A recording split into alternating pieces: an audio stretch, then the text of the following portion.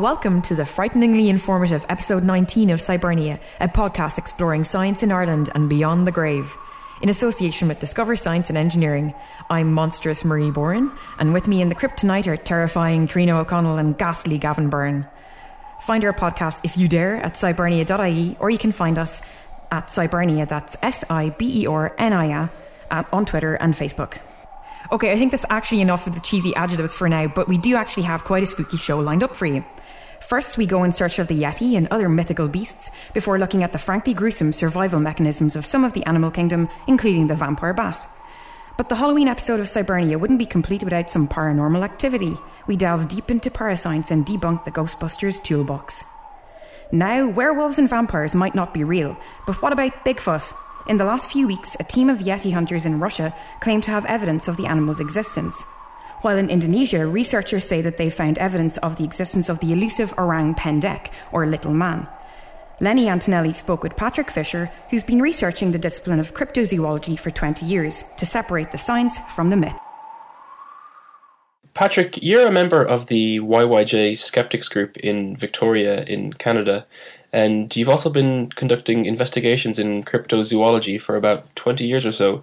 Can you start by telling me a bit about what exactly cryptozoology is? Is it a science? Some people think it is. Others think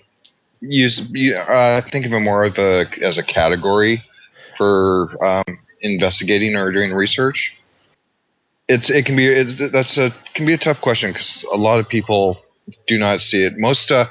The scientific community do not see cryptozoology, I think, as a science. And for a lot of people, I think it's more of a hobby. And how would you define what cryptozoology is? Cryptozoology is the study of, basically it's the study of unknown creatures or life. So things that may have not been proven to exist or are believed to be extinct, but some people still think that they exist.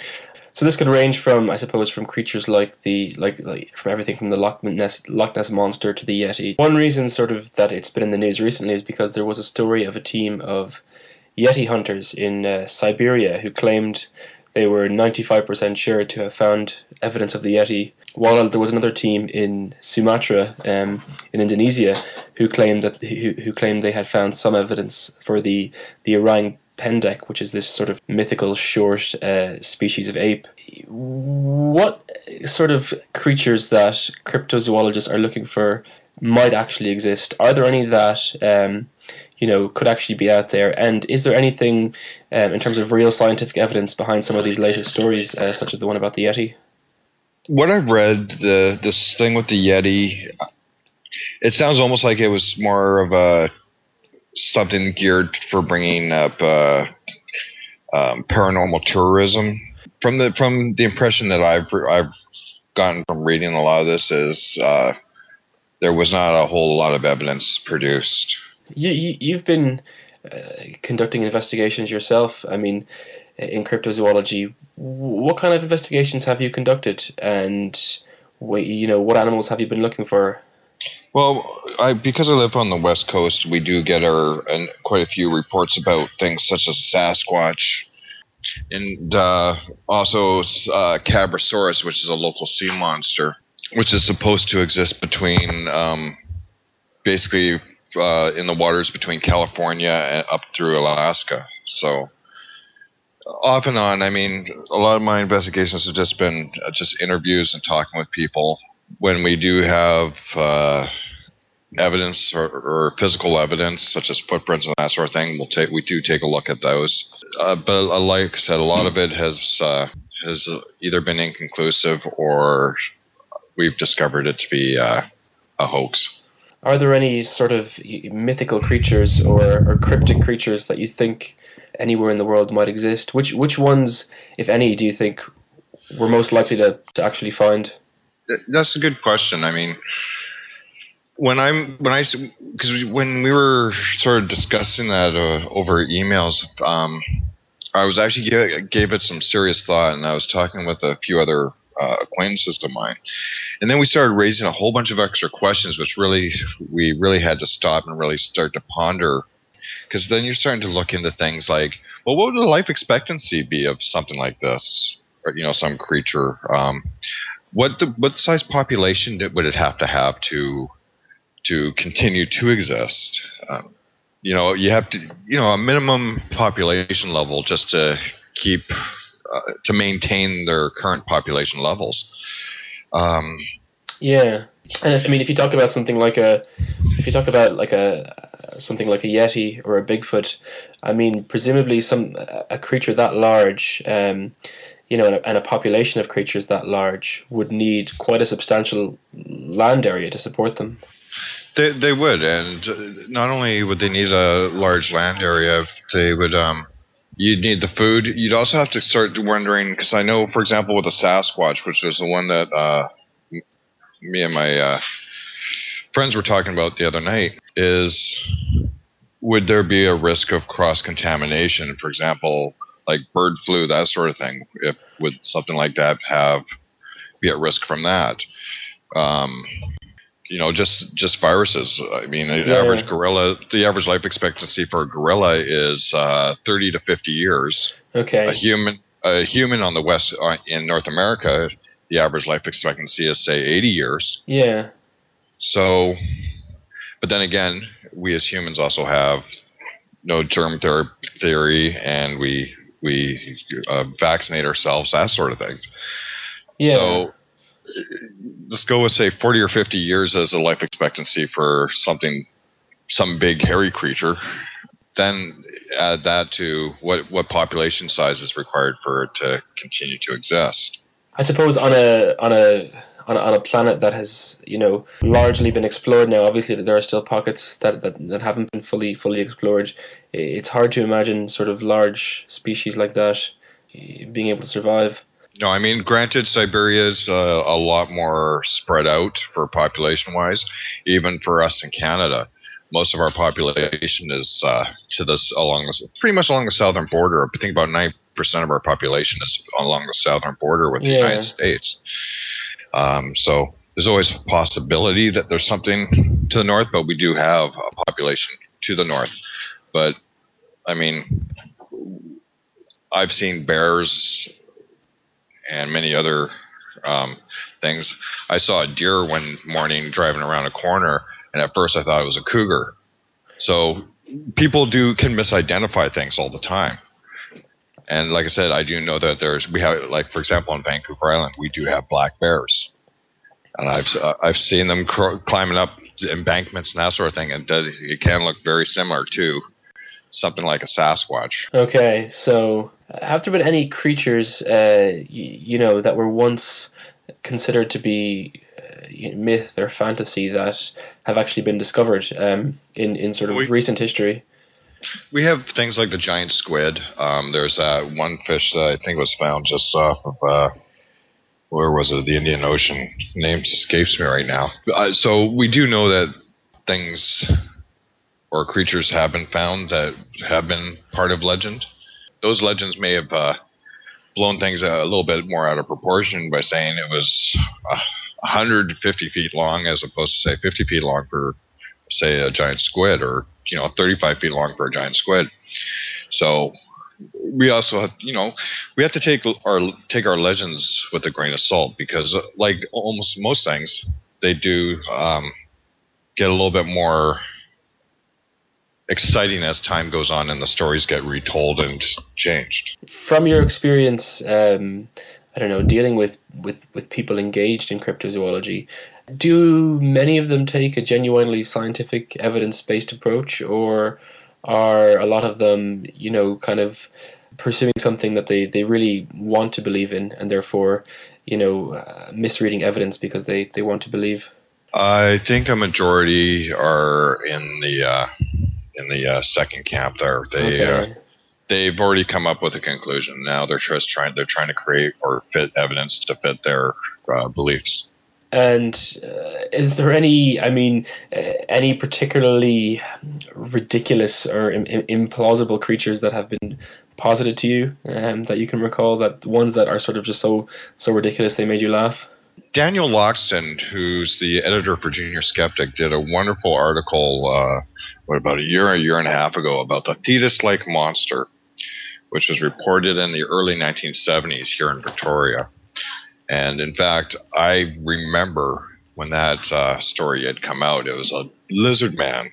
It Really? almost looked like a creature from the Black Lagoon. In fact, Daniel did enough research into it and eventually found out that the kids who reported seeing it had actually, the local TV station had actually aired the creature from the Black Lagoon just a little bit prior to them seeing that or reporting this. So it was a case of the movie kind of fueling people's imaginations. Yeah, that was a big part of it, and I think part of it is even though Daniel went out and he actually found one of the guys who were one of the kids who had reported it at that time, who's now in his 40s or what have you, and the guy admitted, yeah, we made it up, but there's still other groups that are saying, oh, this creature was still sighted and it exists, and even though we do have the evidence and an actual admittance of this being a prank, it's still being perpetuated as being fact by some groups.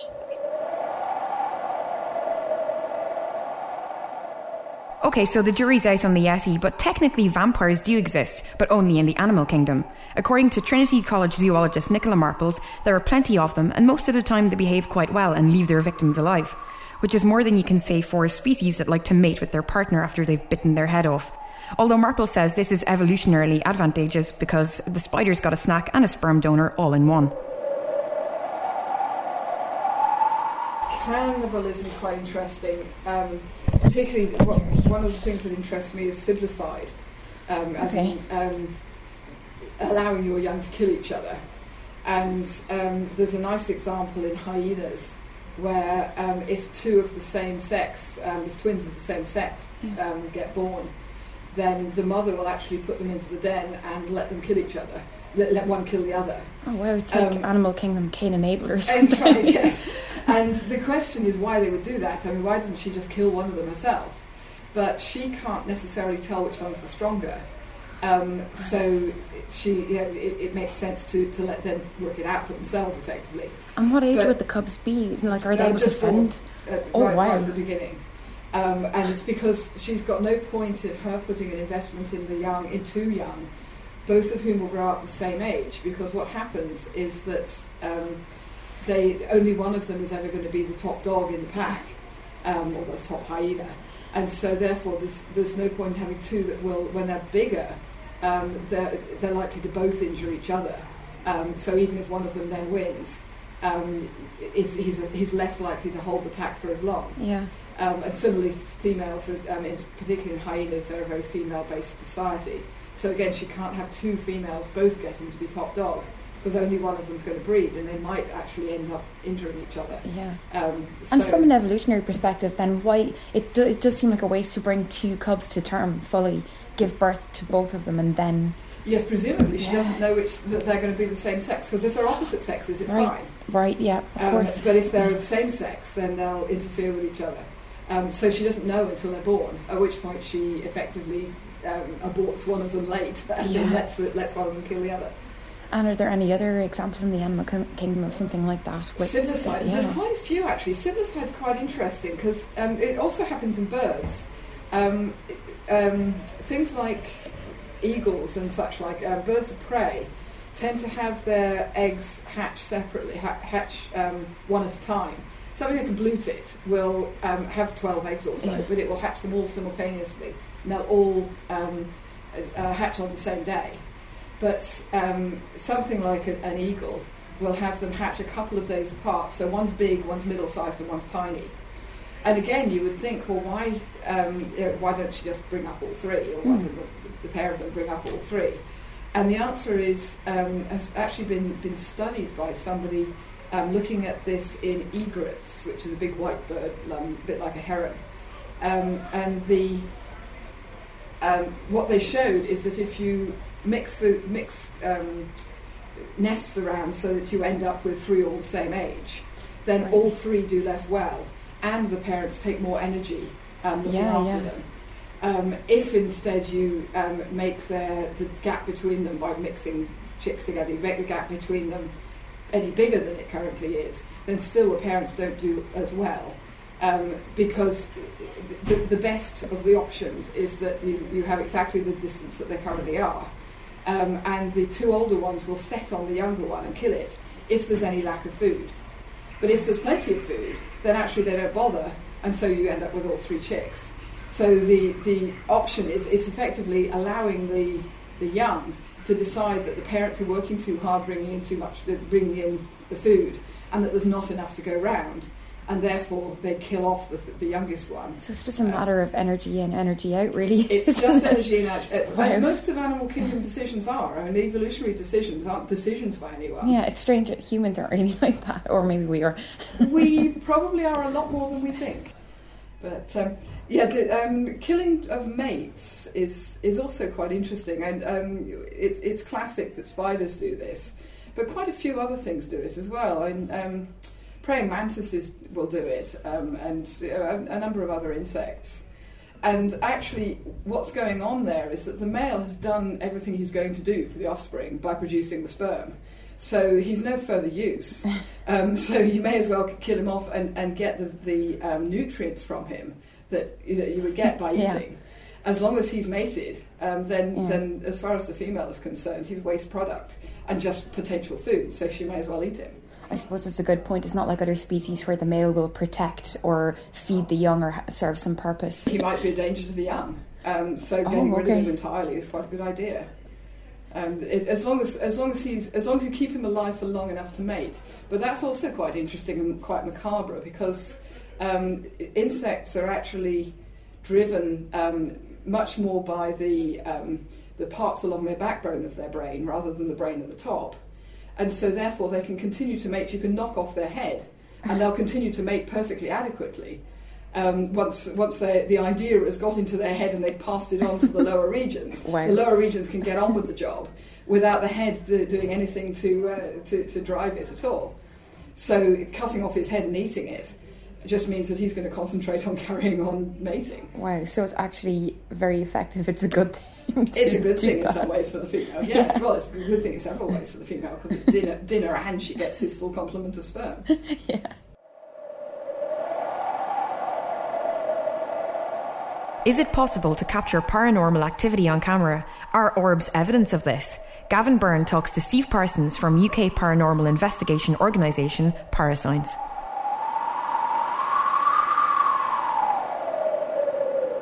Maybe you can tell me a little bit about Parascience in general and what makes you different from other paranormal groups. I guess, well, we started off like many other groups, a shared interest in exploring the paranormal. And about, 18 or more years ago, myself and Anne Winsper, the other co-founder of Parascience, were both in a small regional local paranormal group in Merseyside. And to be honest, we weren't very happy with the way things were progressing. It was a lot of running around in the dark, and the technology wasn't really there in those days. And we got talking over a few weeks, months, and realised that really there was a long history of ghost hunting, of apparition investigation that we could draw upon, and some very famous names, and some really good science had already been done, but had largely been forgotten. And this sort of sparked a desire within us both that possibly, instead of just chasing around in the dark, looking for, waiting for the ghost to appear, that we could actually learn from those lessons of the past, and develop them as newer technology came along. I remember it was around that time that digital cameras first started to make an appearance, as did portable digital recorders in the form of mini discs. Now, the area of orbs is one that people get very excited about when they get a photo of one on camera. Now, it's an area you've done some research on as well, isn't it? Yeah, orbs. They've almost become my pariah subject. Yeah, well, we encountered orbs quite early on. We'd invested a great deal of money in what was one of the earliest digital cameras. I remember it well. A Sony Mavica that took floppy disks and took 10 photos per disc. And I think it had a 0.8 megapixel sensor because we got the super version of it. But we encountered these anomalous blobs of light on a number of investigations, and to be honest, they completely baffled us and intrigued us, and we christened them light balls for no other reason than we just gave them a name that we could refer to them by, and we were really quite interested in this possibly paranormal phenomena that we were encountering. We'd sent off the pictures to Sony when we had sort of the first 3 or 4 from different locations, and they really didn't offer us much by way of explanation.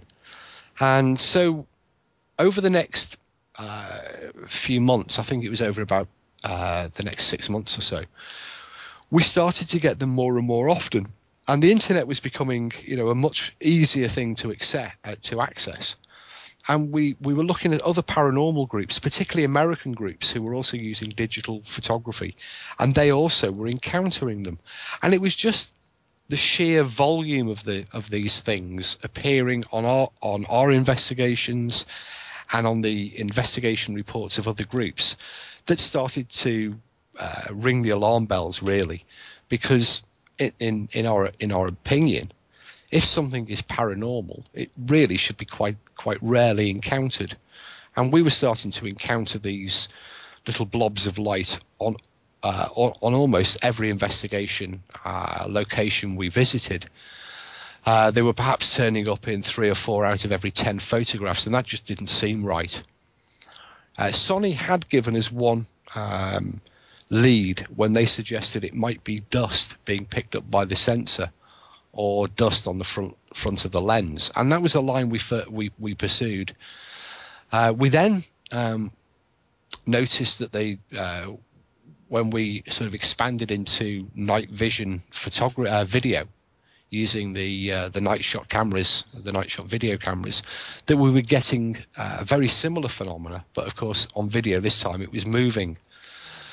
And it became sort of quite apparent that what we were dealing with here was in fact something airborne floating around and reflecting the light back to the camera. And we spent quite a considerable time examining the problem and collecting pictures of orb phenomena from any source we could on the internet. I think we ended up with well over 10,000 photographs by the end of the year. And of course, looking at the different sort of problems and the actual mechanics of the cameras, it became very apparent that we were actually dealing with a perfectly normal, mundane reflection from airborne matter, dust, water, pollen. And we wrote our first report, which I think was called Orbs or a Load of Balls. And there we left it because we knew we couldn't go any further. The technology, we had in mind some experiments that we'd like to have done, but they were, for different technical and other reasons, they were beyond our ability at that stage. But one of the things that we always had in the back of our mind was that a properly constructed stereo camera would actually give us more of an insight into the problem and actually demonstrate that it was in fact dust very close into the lens front that was reflecting the light back and creating these orbs, as they'd by now been christened by our American investigator friends.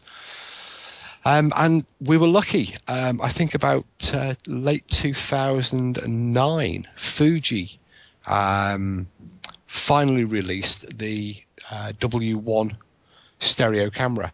We'd seen it possible, I think, earlier in the spring in some exhibition articles where Fuji were sort of pre-announcing it, and we managed to get hold of one of the I think possibly was in the first batch that came into the UK. It was certainly before it went on sale to the general public. We managed to get one, and we set about taking thousands and thousands of photographs at haunted locations. In fact, during Paracon in 2009 at Wicklow Jail, it was in use there. And I hope nobody really minds me telling this story, but while we were there that night, because the W1 looks it just looks like an ordinary 3D camera, a normal digital camera, sorry.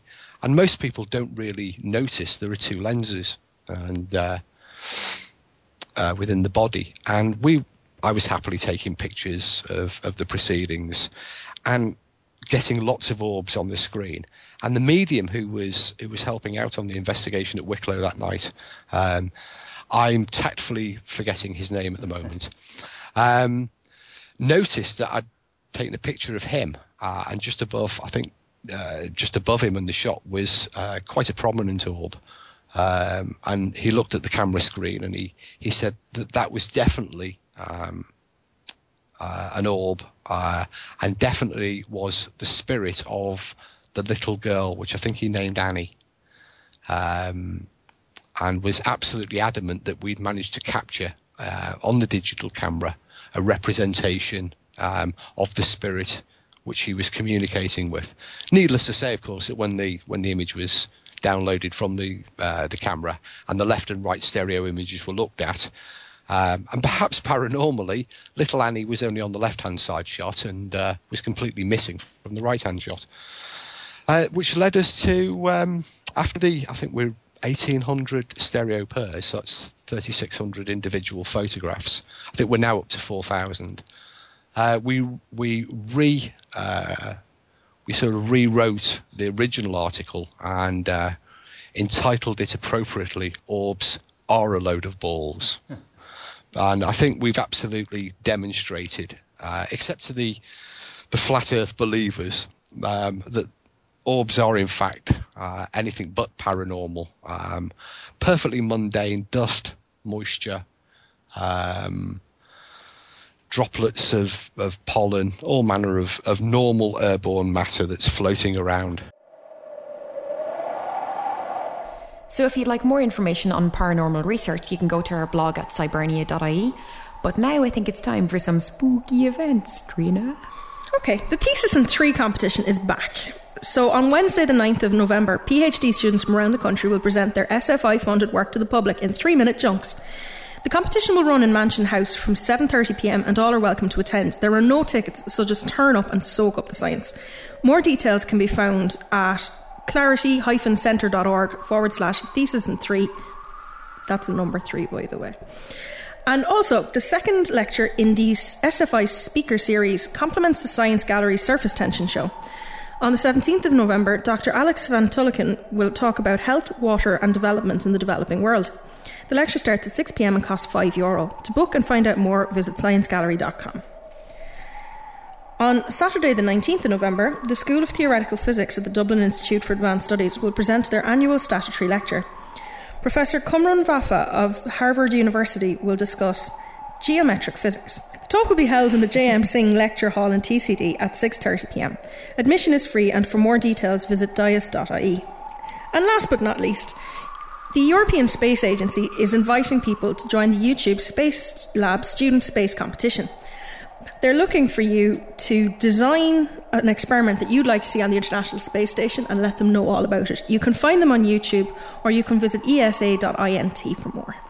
So that's it for the show, and remember you can download all of our podcasts through Scibernia.ie and keep up with Scibernia news through twitter.com/Scibernia and facebook.com/Scibernia.